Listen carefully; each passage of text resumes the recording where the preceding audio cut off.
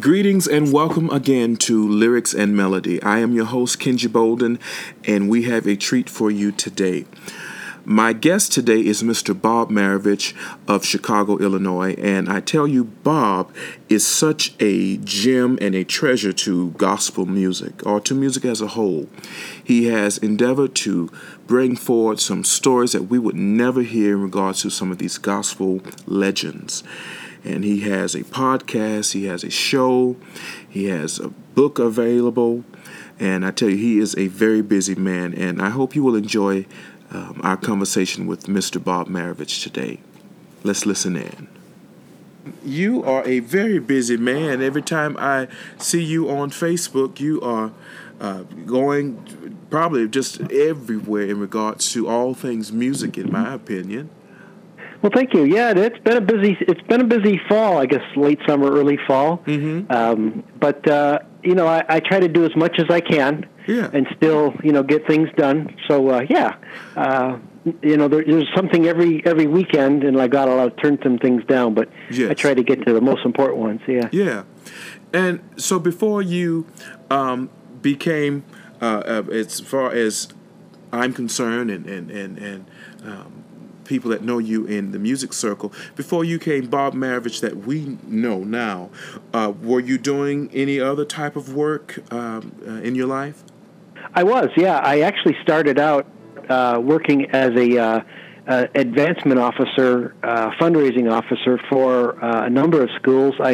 Right out of college, I had started to work at Illinois Institute of Technology in Chicago.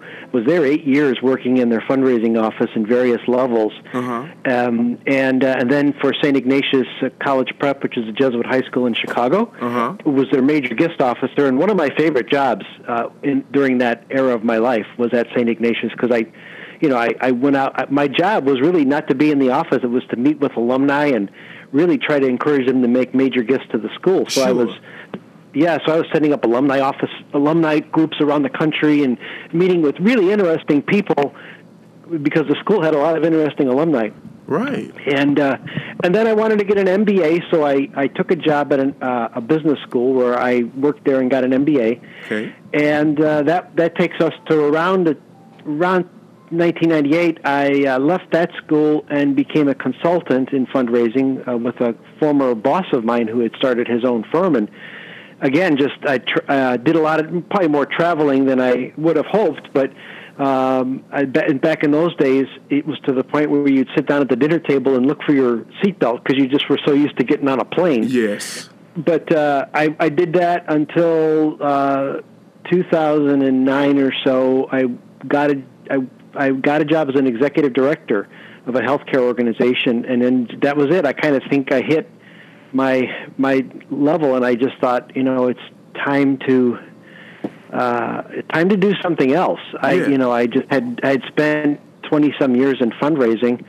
and it's a noble profession, but I just didn't feel that was the best I could do, and that. Really, at that point, the radio show was going, the Journal of Gospel Music was going. Sure. But there was nothing really else because I didn't have time. So right. that's when I just chose to really start a new chapter. Yeah. Now, growing up, and for my listeners, and this will be in the description as well, Bob Marovich is known as the Blue-Eyed Soul Child. Am I correct on that? That is correct, yes. Yes, and I tell you, he has done a tremendous job in helping to tell the stories of our forgotten and underrated gospel artists, and not just gospel, but in other genres of music. But at any rate, where did your first interest in these genres of music start? Was that for you as a child, in high school, college? Do you know, I really think it started as a child. As Eugene Smith would say, I started in knee pants. I was like 5 years old, and I remember 6 years old, and I remember hearing Booker T and the MGs on the radio. And this was a time when my friends were into the Beatles and the Rolling Stones, and I just heard this music, and I bought that record, and I bought their next, whatever I could get money off my parents to buy these little records. And I fell in love with basically R&B, with soul, and it sort of never left me, even though I did collect other kinds of music. When I graduated from, when I graduated from college and started to collect more records in earnest, I really did seek out the blues, the doo-wop, the R&B. I wanted to always go back and find the origin. So, in R&B, it was like the 40s and 50s, and then the doo-wop was the 50s, and the soul. At that time, this was the 80s. I wasn't even collecting anything from the 60s. It was all before that. So I always had that sense, and I even I was always listening to, back in those days here in Chicago, it would have been V103 or WGCI 107.5 would play R&B, and I remember coming home from work, my early days after college, driving home and hearing who I would never, now you look back and this is history, but people like Frankie Knuckles on the radio doing house music. Right. To me, it was just music driving on the way home. Now these guys are now really iconic. But I always was interested in black music. Yeah. From 5-6 years old. Motown, Stax, VJ, just it was an anomaly in my neighborhood, but I liked it, and that's all that mattered to me. Yeah. Well, I tell you, you definitely, whatever bug it was, you caught it. Yeah. So, in regards to your writing, for those of you that don't know, Bob has a book out called City Called Heaven. And it is a tremendous offering in regards to history. As I said to Marcel West in regards to his project, it's in regards to history, it's in regards to American history, gospel music history, it is history. So it's definitely something you want to check out. But anyway, had you done any writing before that book? I did, and your listeners will probably be surprised to know that my first writing in music, after everything I've said to you about, my interest in R&B and so forth, when I was in college, my senior thesis was on the role of tradition in contemporary country music. Oh, my goodness. so right, 180-degree shift. Yes.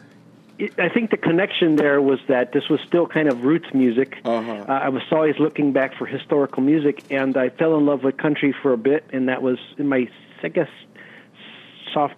junior, senior college, in addition to other music I listened to. And so I really did my senior thesis on that. And then that was pretty much it. I wrote for my work all the time for, working in fundraising. Yeah. But it wasn't until the late 90s when there was a gentleman out of Vancouver Island in Canada who had started a blues website and had a gospel section that was started but not really being curated, and he was looking for help with that, and I offered to help him just to really, and again, I was so naive, I didn't know a whole lot about gospel at that time. I liked it, yes, but I wasn't really that knowledgeable, but I said, well, I'm happy to kind of give you a little write-up on what I think would be the essential songs in your collection. Sure. And I did that from like 1997 to, he shut it down in 2001 or 2002, and then that was it. I wasn't really writing for gospel music until my wife, who had started a blog in 2004 for her area's global small business, she said, "Why don't you start a blog?" Well, I didn't even know how to turn one on. I had one friend who had a blog and I could never access it. But she said, "No, go and see if there's anybody that's doing a gospel blog." Well, there wasn't. I mean, I think the only website at that time might have been the one with Gregory Gay. I can't think of the name all of a sudden. Gospel Flava. I think that might have been the only one out there at that time. And so I did mine, and that's when I, really part of it was the writing, but also I had joined the Gospel Announcers Guild because of my radio show, but I would meet artists at these events where they would give me their projects to review or to play on my show. Sure. And my show was oldies. Gospel Memories has always been oldies, Right. and I just couldn't play anything new on the show, so I felt kind of guilty taking these projects, and I thought, well, maybe this is the thing I can do. This website, this new blog, I can start reviewing these new projects. And, for the first year or so, I had to bug, artists and managers and promoters and radio people to send me their materials. But once that started, then, people started to send me more and more. Right. And that's really kind of how the writing then kicked back into full gear. Okay, I got you. And I tell you, between those three things, and are you still doing work on, is it on TV, correct? Yes, we took a break, but we're going to be back on. This was an idea of Reverend Harold Bailey in Chicago. He had talked to me years ago about doing this, and I just couldn't see myself on TV. I mean, radio, and I just thought, I'm not a TV person. But he kept saying, well, if you ever want to do it, mi casa is su casa.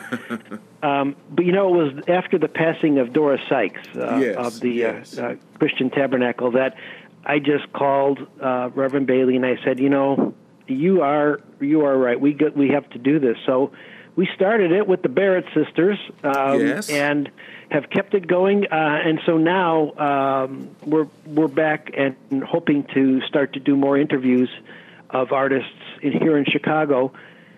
We just finished a run of people from the Thompson Community Singers and maybe do a little bit more of that. But we're looking, as we find people in town, we're trying to encourage them to come on the show. It can be challenging because some people are, they don't remember everything and they don't want to come across on the show as not remembering. So sometimes it takes a little encouraging. But once a guest comes on and starts talking, the memories start flowing, and you realize there was never a concern that they wouldn't remember. They remember more than we have time for. Yes. So. Yeah, one of my favorite guests of yours on the show was, Miss Ludella Evans-Reeds. Oh, sure, yeah. Yeah, I loved her. Just amazing. And it was a pleasure meeting her last summer during the Roberta Martin celebration concert. Oh, yes. Yeah, that was fun. And I also watched the Barrett sisters, and I think I watched the episode that you had with, she wears blonde, like a blonde hair. Shirley Walsh? Thank you. Yeah. Thank you. Couldn't get it to come to me. Yeah. So I tell you, you are a very busy man.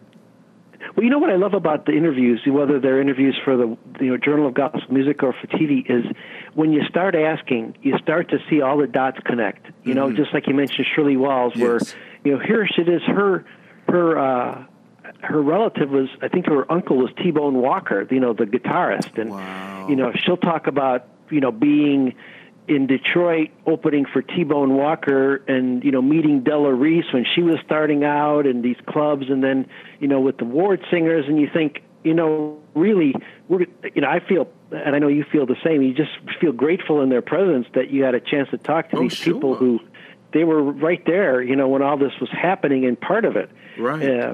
It still amazes me to this day, somebody that you might think, we're going to talk about such and such, and then they start telling you their story, and you realize there's like 8 different parts to their life history in terms of music and yes. Oh my goodness! And when you mentioned Shirley Walls, I did not realize until probably this past week, and when you talk about connecting the dots, how she has kind of been with just about everybody in regards to gospel music and all of that. I remember seeing her doing some singing with the Dorothy Norwood Singers, and then saw where she did some singing, and the names escape me, but it's just incredible. And as you said, it does connect these dots, and it's just awesome. It really is. Well, my favorite Shirley story, and I think it's on the video show, is when she met Walt Disney and didn't believe it was him. She's like, "You're not Walt Disney." And then she said, "I looked at his hands, and he had perfect, a manicure." And she said, "Oh, I thought, you must be Walt Disney." But he was like, "Well, I'm afraid to say, I'm sorry to tell you, I am Walt Disney." Oh my goodness! And this was her time. Was she with the Gertrude Ward Singers? She was, yeah. That's she was right. on So that Disneyland album, yes. yeah. Okay, yeah. Okay, I got it. Yeah, that's the group that I was looking for. Yeah, I was doing some looking up in regards to Miss Alice out in California, one of the Clara Ward singers, and Shirley Walls came to my attention. So yeah. Anyway. Now, what prompted you to do the writing for A City Called Heaven? It's as simple an answer as no one else was doing it. And I had known of many books on Chicago music. Bob Pruder's written wonderful books on Chicago soul and doo-wop, and there's books on jazz, Chicago jazz, and Lord knows there's books on Chicago blues. Sure. But there was no Chicago gospel, and I thought, what a tragedy. He was born here, and yet there's nothing. There were parts in books, certainly like Dr. Horace Clarence Boyer's book was, he had a section, or, there's a book on Dorsey, but it sort of ended right about 1934. So I thought, I told our good friend, the late Ron Greer, this story. Yes. I said, when I first decided to leave fundraising full-time and go part-time and do a book, I was going to write a book about the Roberta Martin singers. I had no idea Ron was doing one. And this is 2006. Okay. And I completely unaware of his book. And I was talking with Tony Heilbut of the Gospel Sound. Yes. And I said, so I want to do this book on the Roberta Martin singers. He said, "Oh, Bob," he said, "there's not enough material on the Roberta Martin singers to do a full book." Well, wasn't true, turns out, at the time. Right. He said, have you ever just thought of doing one on Chicago? I said, yeah, but there's people here that should really be doing that book. He's like, I think you should do that book. He said, so I did it. In fact, Eugene Smith was sort of my first person to, I had interviewed him for the radio show a couple of times, but I just, I figured if I can get Eugene's sign off on this, and he was, of course, happy to do it, and he took me around, and then I just started doing the interviews, but it was a leap of faith if there ever was one. I did. I went part-time. I just worked 3 days a week. I emptied my savings account to pay for travel and photographic, there's so many expenses involved with the book that you don't know when you start out. But it took 8 years from start to finish to do it. But it really just came out of the fact that there needed to be this book. It wasn't being done. People were dying that could be interviewed, and I thought, guess it's me. And that's really, I was really grateful that the University of Illinois Press gave the go-ahead for it, because I had pitched it to one publisher who was interested, and then they decided it wasn't academic enough. And so I thought, but then I went to UI Press, which I had grown up with in college. The Music in American Life series was, I really admired it.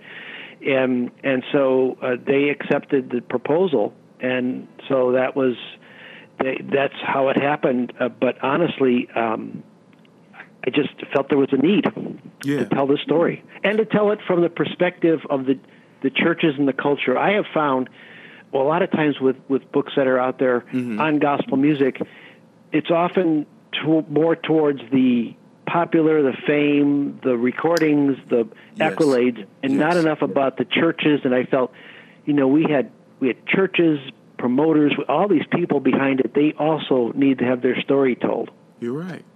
And the choirs, which always get short shrift, I think, in history. Right. Nobody talks enough. So You're I thought, absolutely right. We tend to focus on the soloists, the musician. Well, not many of the musicians, because there's some that have surfaced to the top that they get their spotlight. But the soloists and the groups, and that's where and the songwriters, and we tend to stop there. Yeah, and there's a feeling, I think, particularly among the academic community, that, and I don't think it's thought explicitly. I think it's sort of subconscious that, to the extent that gospel music artists influenced other types of American music, that's important. But it wasn't a sense of gospel music standing on its own as an art form in its own right. Right. And so that's what I really wanted to show, was how the culture of the west and south sides of Chicago particularly gave birth to this music kind of out of a need, a spiritual need, a social need, an economic need. And, that it really wasn't commercialized until after the Second World War. Before that, it was and continues to this day predominantly to be church music, right. Not just the commercial side. So, in Chicago, as you still can go to small churches and hear people singing gospel music like they did many years ago. Right. And that's something that has been with Chicago. So I wanted to make sure that people understood it wasn't just about the fame and fortune, but it was about these churches and the pastors and the choirs and the music directors who labored really for little to nothing to make this happen back in the day. Yeah, you're absolutely right. Yes. And there's stories that, and it's a shame how, and I literally was just saying this to Marcel, how as new music comes about, we tend to forget about the music that brought us over and the music that was there before. You have to have a foundation before you can start building up the walls or the roof or whatever the case is, or even the columns. There has to be a foundation. And but music, and you made a great point in regards to this music came out of necessity and based on their struggles and the economic situation. Music reflects its people, and history proves that. That's right. And it's just so true. I mean, it seemed to me that the migrants, when they came to Chicago, that it turned, it's the old saying, every journey ends at home, where they came to Chicago looking for better opportunities, and better might, maybe lowercase be better, but it really wasn't that great. And so, here you are in a a city that you're unknown, you don't know anybody, you're treated poorly, or at least, dismissed. Yes. And you turn to what you remember, your religious culture, your religious worship style, and so forth, that you really feel that is the most important aspect of your life that you can carry with you. And so, they sort of brought southernness to Chicago and stayed in southernness as a way to protect themselves against the elements. Right. Yes. It's just interesting, the things that are born out of necessity. And it's not even trying to make an impact on anyone outside of yourself, or anything outside of your small circle, or whatever the case is. But it's just amazing how that happens. Sure, and your point is well taken in terms of the music. I mean, art and culture, if you really want to learn about a people and their experiences, turn to that. And the music, gospel music, really does express that. In the lyrics, certainly, but also just in the stories of what. And what I think why struck me the most about when I was doing the research for the book, talking with people, was just how close the community of gospel singers was here. Not that they were always friendly with each other, and they certainly had their spats. Yes. But yet you would hear people time and again say, "Oh, I sat in my living room with, Albertina Walker and James Cleveland and Jesse Dixon. We're having dinner, and I never thought anything of it. Never thought that these would someday be historic figures. They were just the singers in the neighborhood that did gospel, and they knew my parents and came over, and you thought, oh my heavens." But it was that kind of feeling. Everybody knew everybody, and, like any family, you have good times and bad times. But when it came down to it, they were there. That was they used to say, Sally Martin, when James Cleveland was sick, Sally Martin would come over and bring him soup. I mean, it's that kind of community that fostered the music. Right, and you're absolutely right. And it was necessary. They knew they needed each other. I think one of my last conversations, I can't even remember now. I still am shell-shocked, and I have to reel myself in from the fact that our friend that you mentioned earlier, Ron Greer, is not with us. I know. That's crazy. Yeah. My wife mentioned his name yesterday, and you know, I, I, I'm still at a loss of words, and I have his picture sitting. I'm in my office now, and his picture with my group from the first time he brought us to Chicago is Oh sitting yeah. right above my bookshelf here, and I'm in disbelief from it because he and I would talk all the time, just all the time. And anyway, one of the last conversations we had was about Roberta Martin and Sally Martin. And I told him, I said, I believe they may not have been call each other on the phone and laugh, girl, let's go hang out, let's go down the street, let's go shopping type friends. But I think they had enough respect for what each other was doing. Mm-hmm. I agree. I think Sally was no nonsense. I just saw a picture of her, and I just not long ago picked up Willa Ward's book and saw this wonderful picture of Sally Martin, and she is standing. I mean, she is stoic faced as you can be. Yes, that was just her. That was just her. And yet when I was listening to her interview with Lorraine Goreau for Mahalia's biography, she was speaking at Martin and Morris. This was 1973 or so, and you could hear in her tone of voice when she talked about Roberta Martin. It wasn't in a negative way. It was as in like a girlfriend kind of way. So I think you're right. I think that they may have had issues professionally, but if something had happened, they were there.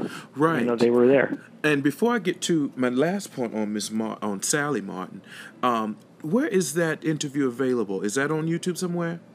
You know where it's at is if you go to Tulane University's, there's a jazz archives at Tulane in Los Angeles.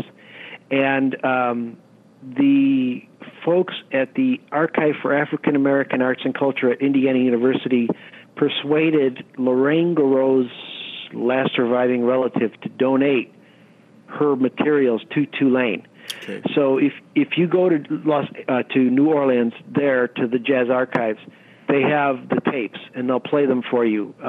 And that's what I did some years ago prior to the book, because I wanted to hear, because I love that Just Mahalia Baby book. It's just so kind of emblematic of Mahalia Jackson. So I wanted to hear the Sally Martin interview just to see if there was anything she said that was missing. And I think I did get a lot of benefit from that, but it just to hear her, as she's sitting in her store and people are coming in and they're buying things, and you just heard a peppiness in her voice and and an energy which we, most of the time you hear Sally Martin, she's singing, and then she gets off the stage. But here, she was talking and very pleasant and remembering things, and that was just a treat to hear her in that manner, and to find out that that she and Roberta were the favorite singers of Reverend Dr. Martin Luther King's parents. Yeah. Yes. That they were the two. I think it was that Daddy King liked Roberta and Mama King liked Sally. Interesting. Okay. Okay. I was just up at Ebenezer earlier in the summer visiting, and I'm getting off subject, I'm sorry. And I remember reading years ago when I was doing a study on Dr. King's eulogy, and how his mom was shot at the organ about 6 years later. Yeah. Isn't that something? Isn't that something? And I remember saying to the person, I guess the tour guide, they didn't actually guide us on a tour. They just said, come on in, you can take a look. And I asked him, I said, is this the same place his mom was shot? And she looked at me, she's like, his mom was shot? Like, yes. No, yes. Like, yes, and in this church, and at one of these, they have a pipe organ in there and a Hammond organ that's roped off. They still do services in there, I think, when they do traditional throwback services, so to speak. Mm-hmm. But the Hammond organ looked like it's just roped off, and it might be one of the vintage instruments that was used. So as Bob and I were talking, the connection failed. So we pick right back up, so you'll be able to hear where I splice the new conversation with the old. But here we go. Talking about when Mrs. King was shot at her organ, and I remember when I first heard that story, just thinking, how much more could the King family have suffered, Yes. on this earth with everything going on? Just what a terrible thing to have happen. Sure. It's oh my gosh. Yeah. Well, and one of his brothers died in a mysterious manner, drowning, at a pool party or so, I do not remember. But all of this came to me. I was in a college public speaking class, and I was doing research on his eulogy, on Dr. King's eulogy, and all of this came up for some way. I don't even remember. But anyway, I was getting back to Sally Martin. Sally was the mistress of ceremony at Roberta's funeral. Yeah. And I was saying to Ron, I said that particular honor would not be bestowed on any enemy or any type of thing like that. So I just really believe that they had a mutual respect for one another that a lot of people don't realize. It reminds me a lot of, I used to have a neighbor who was really close with her sister, and then they tried to go on vacation together, and they about killed each other. But they were very close, They realized they could never go on vacation ever again together, but they were close, just because they were so different. And Sure. I think that was probably the case, with especially back in those early days in gospel when, there was jealousy. There were people who, were fans of certain singers or groups more than others, and we see that today. But just as close as they all were, and even Dorsey and Sally Martin. There's that great scene in Say You Meant Somebody where Yes. they look very uncomfortable sitting next to each other. But they were close. They were in she could have gotten out of the National Convention of Gospel Choirs and just never did it again. But she was there till the bitter end. So Yes. it wasn't. It's like you said. It's a distant love. Yes. Yes. Oh my goodness. Yeah. That's funny. Oh. So have you ever ran into any opposition as a white man with interest in black music?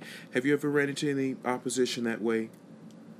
Not to my face. Okay. But I do know that, and people who I trust had said, sort of behind my back, people said, well, why is a white man writing this book about the Chicago Gospels? Why is a white man writing this book about gospel music? And I said to him, I said two things. I said, one is because it wasn't being written, and I said, the people complaining, why didn't they write it? Amen. Why didn't they? Or, so it's like, I just kind of think of, the old saying we talk about King is, judge the person by the content of their character. Sure. It would be different if I was trying to use this story to make a fortune or Sure. to exploit. And I was very clear from the very beginning with everyone I interviewed that this was not a gossip tell-all book about gospel, because believe me, those stories do exist. And They do. And, Yes. and I thought, but I'm not that writer. Right. And so, there were plenty of times when we'd turn the tape off and they told me the story, we'd turn the tape back on again. Right. But yeah, and I know that even with the Journal of Gospel Music, there was one instance in particular where somebody told me that a fairly prominent person in the business was mad because they had serviced me with the project that they had out, and the guy literally said, "Yep, give it to the white man first," and they were really offended by that. So it does come up, but honestly, I just kind of just keep moving on. I feel badly that people feel that way. That, Right. And 99.9% of anyone I run into is encouraging of what I'm doing, but you always have that 0.1% Sure. that are There's upset. always- yeah. And, that I just have to deal with that as, African Americans have had to deal with the 99.9% that have not wanted them to do things. Sure. So I've had, I can never say that I understand what it's like. So I don't go there. But I do say that, that this has happened, and it probably will continue to happen. But Sure. I just have to assume that the person who's saying that doesn't know me or is upset about many other things, and I just happen to be the person that seems the most convenient to take out their anger or frustration on. I got you. And it makes me wonder because, we know of the there was a previous gospel book years ago put out that, as you mentioned, in regards to almost being tell all type of thing, and it made me wonder: did it kind of burn the bridge before you got there a little bit? Little bit. One book in particular did. It just kind of shut down all researchers from this particular organization for a while. Yes. That is no longer the case. But for a while, it even kind of, it lumped all researchers into one bucket. Right. Yeah, the individual is willing to work and very, very nice to me, very open to me. And then as soon as this book came out, sort of closed the doors off and said, no more. This is it. No more discussion. So luckily I had what I had, and of course anything that was in the public view or whatever I could use. But it did make it difficult for a time.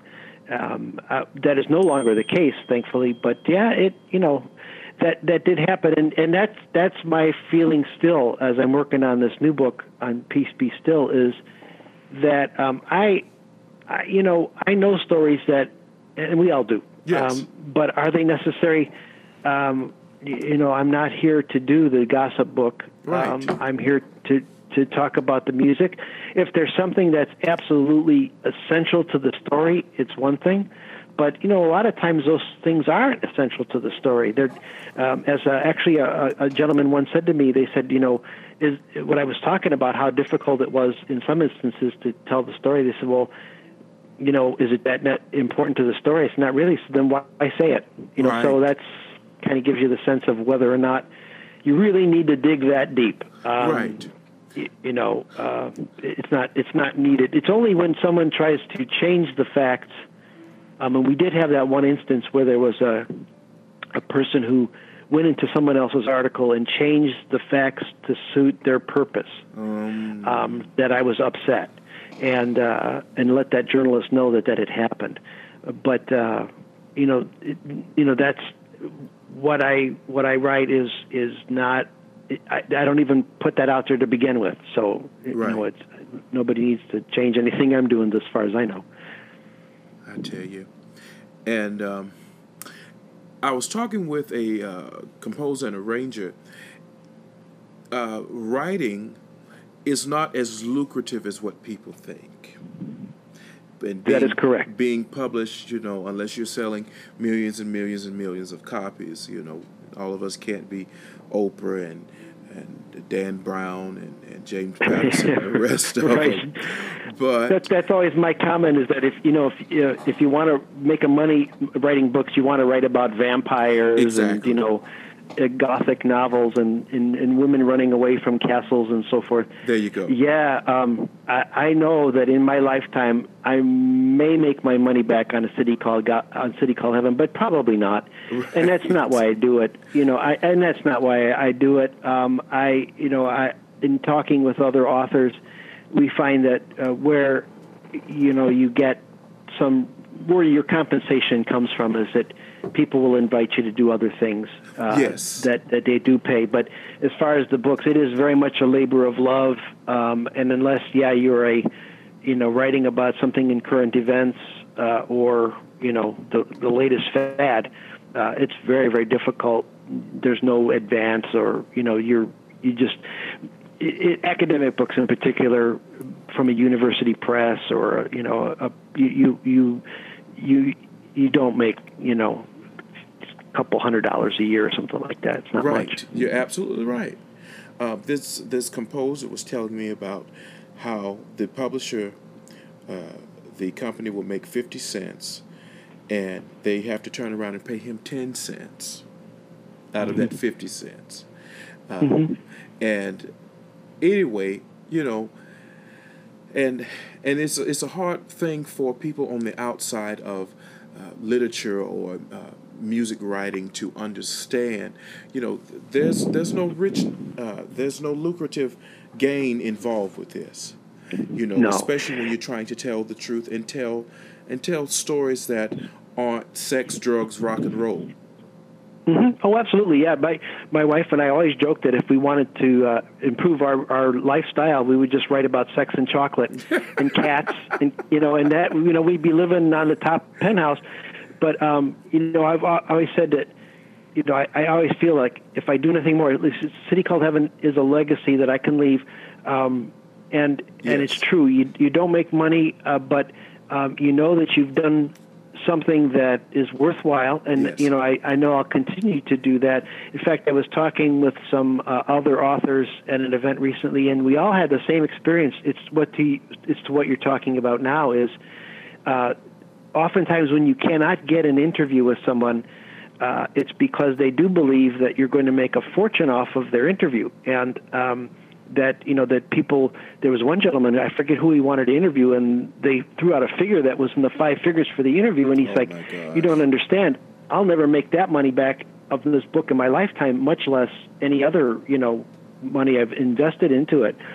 So and I knew that there were it's like 99% of the people I wanted to interview I was able to, but the 1% I wasn't held out for something that they felt their story was worth more. And I'm just a little country writer here. I'm not able to provide that kind of compensation. Sure. And sadly, oftentimes those stories went to their grave because they never shared it with anyone. Right.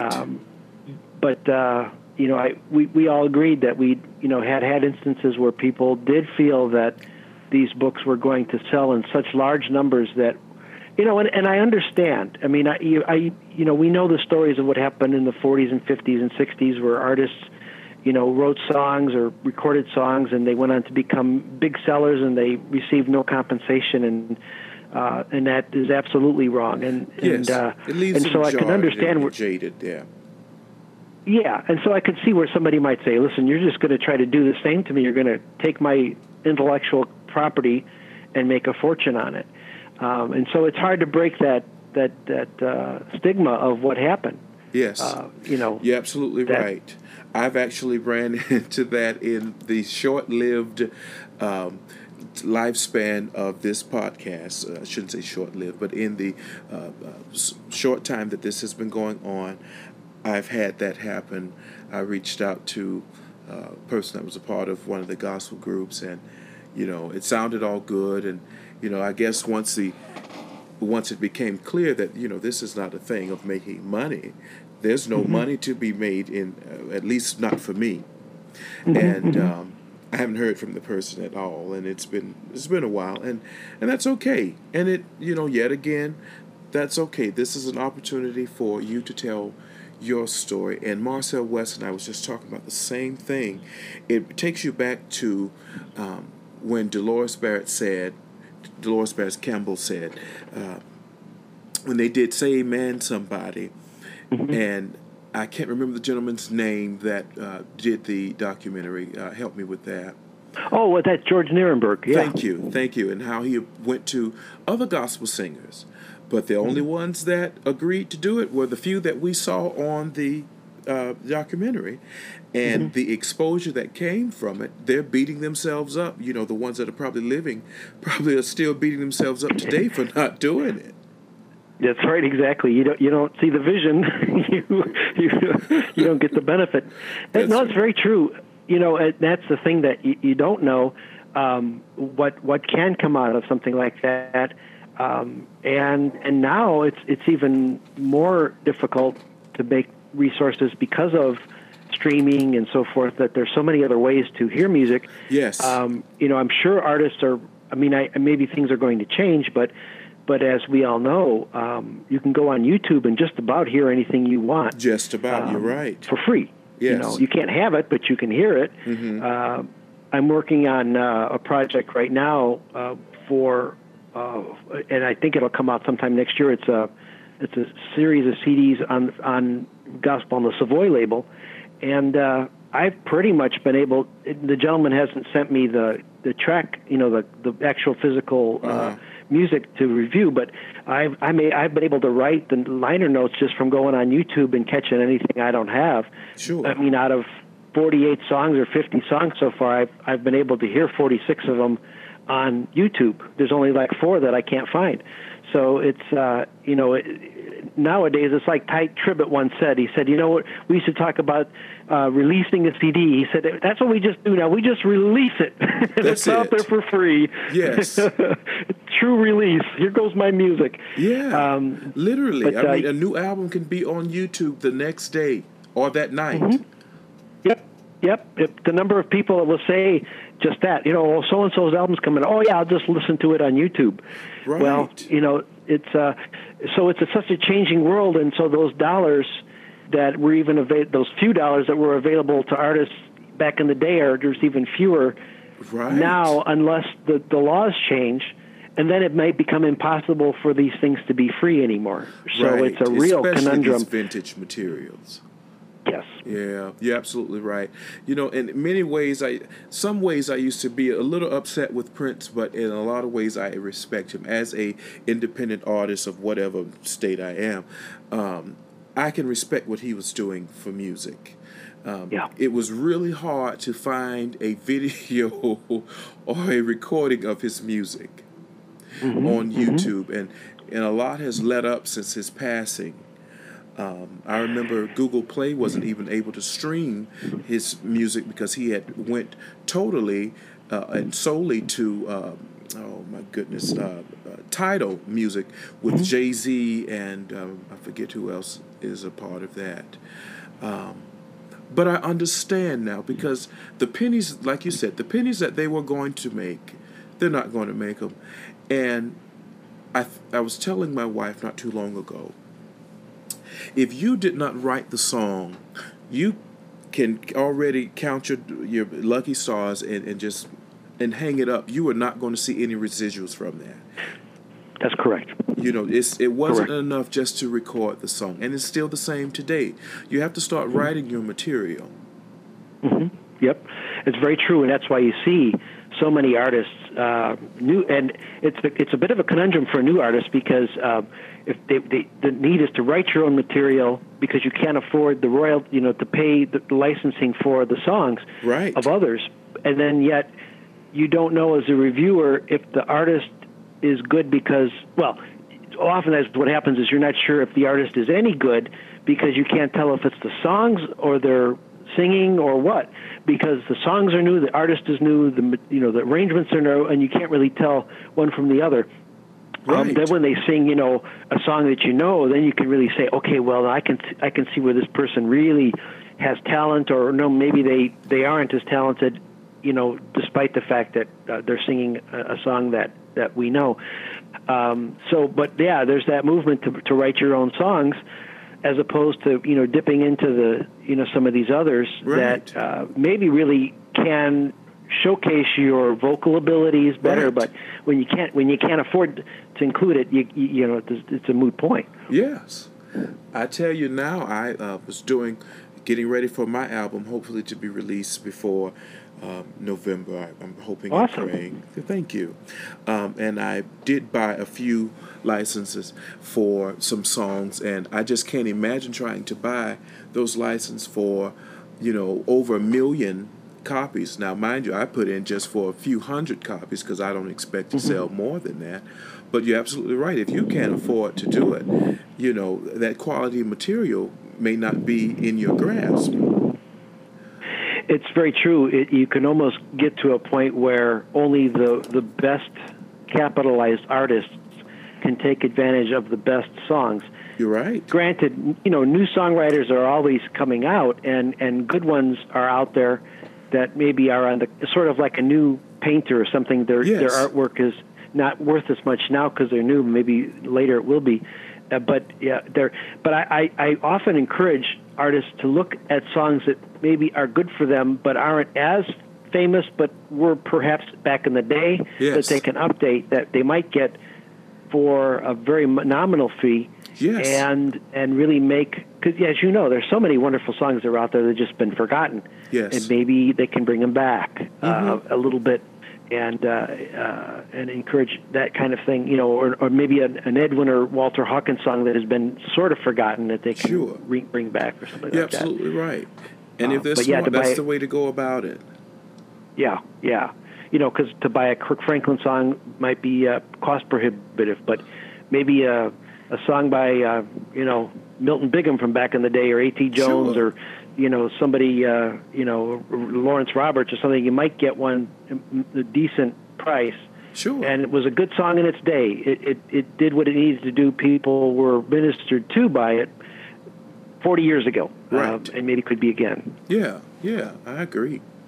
So, what projects do you have cooking up that we can expect from you in the future? Probably the first one you'll see is we just finished a 50th anniversary box of gospel for Malaco Records. That because Malaco has bought the licenses, yes, and of course has its own from Apollo and Savoy and Air and all these other labels. So what they did was they created a 100 disc or 100 song set of discs, probably 6 or 8 discs. That go from Move On Up a Little Higher, Mahalia Jackson in 47, sure, through the Canton Spirituals in 2010, and a lot of Savoy choirs, a lot of James Cleveland, a lot of the mass choirs, the workshop choirs, all through that. And I wrote, it's about a 125-page book that's going with it, so I was responsible for writing that book. All right. And that'll come out. So that'll be coming out this fall, and then the Savoy project from the UK sometime next year, my guess. And that is not an overlap so much as it is more the songs that maybe people aren't as familiar with. Okay. And then I am working on this book on the history of Peace Be Still, which it's almost ready for submission to the University of Illinois Press for consideration. Probably in November or so it will be.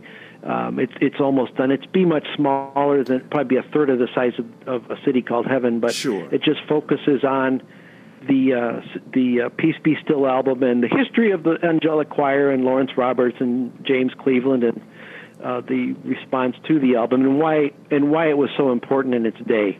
Yes. And so it's been a project that I've been playing with this for about 3 years, and it's been difficult because everything has to be done from scratch. Interviews, there's nothing really written much about it. Right. So I had to go literally to those existing, still living members of the Angelic Choir to piece together, even who the musicians were, that sort of thing. So, but it'll be out sometime, probably this point next year, God willing. Yes.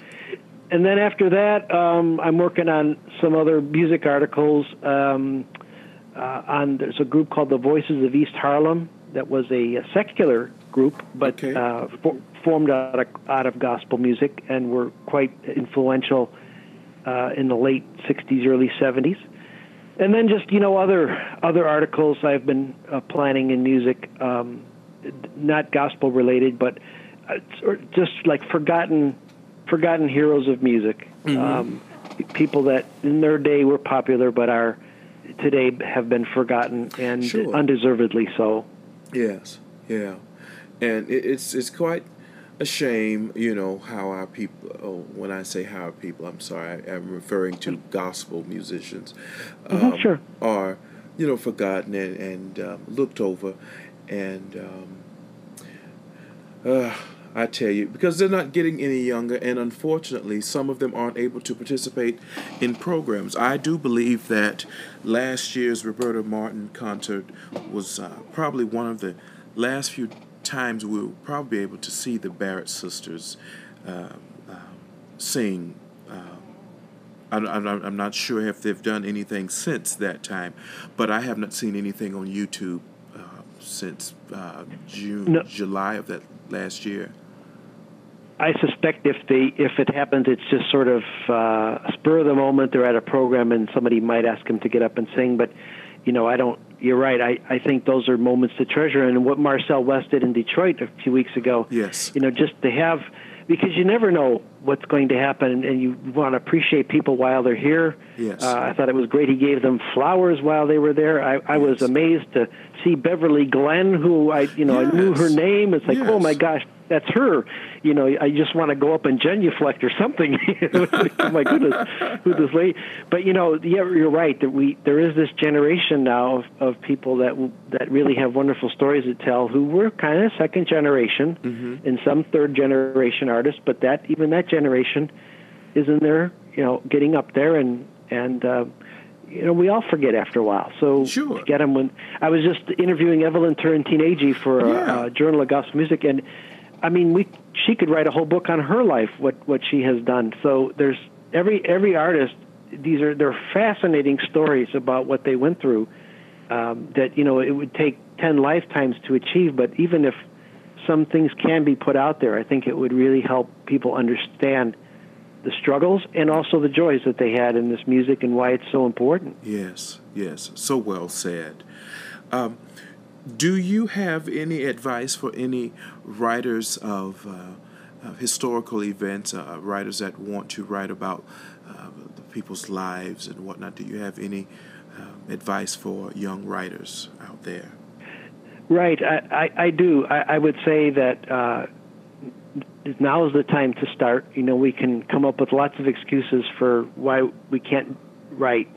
I've always felt that the best way to start writing is to load the file up on your computer and start. Yes. But really, it's to tell the story. It's really to find the story.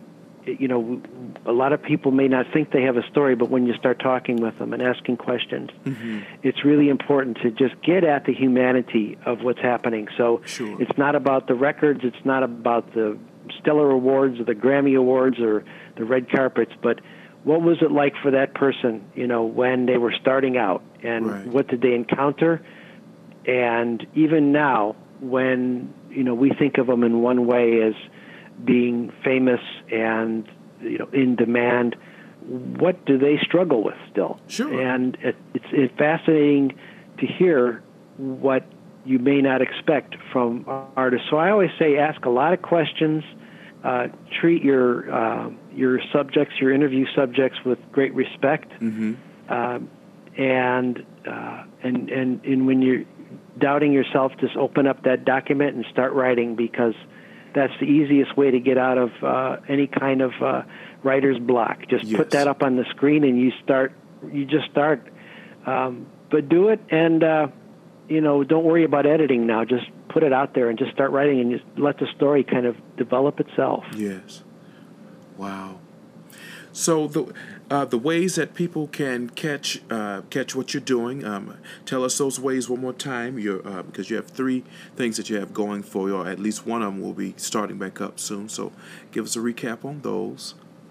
Sure. So the Journal of Gospel Music, you can go to journalofgospelmusic.com and not only read the current reviews and interviews, but also the Conversations with the Gospel Legends, which is the TV show. Yes. You can always capture the most recent episodes there of the show on the Journal of Gospel Music. And then the radio show, gospelmemories.com, is you can listen to at least 4 weeks of podcasts of the show there. And then there's all the information on how to listen live is on the website. But if you want to listen live to the show, it's on every Saturday morning at 10 Central Time. And you can go to wluw.org and hit the listen live, and you'll be able to hear Gospel Memories from 10 a.m. to 11 a.m. Central. But if you miss it, like I said, gospelmemories.com. The Sunday following the Saturday broadcast is the podcast goes up and stays up for a month. Well, friends, I thank you so much for listening to Lyrics and Melody. And a very big thank you to Mr. Bob Marovich. My hat goes off to him in his many endeavors in preserving gospel music and helping to tell these stories of these unsung heroes. And thank you again for listening. We look forward to being with you again next time.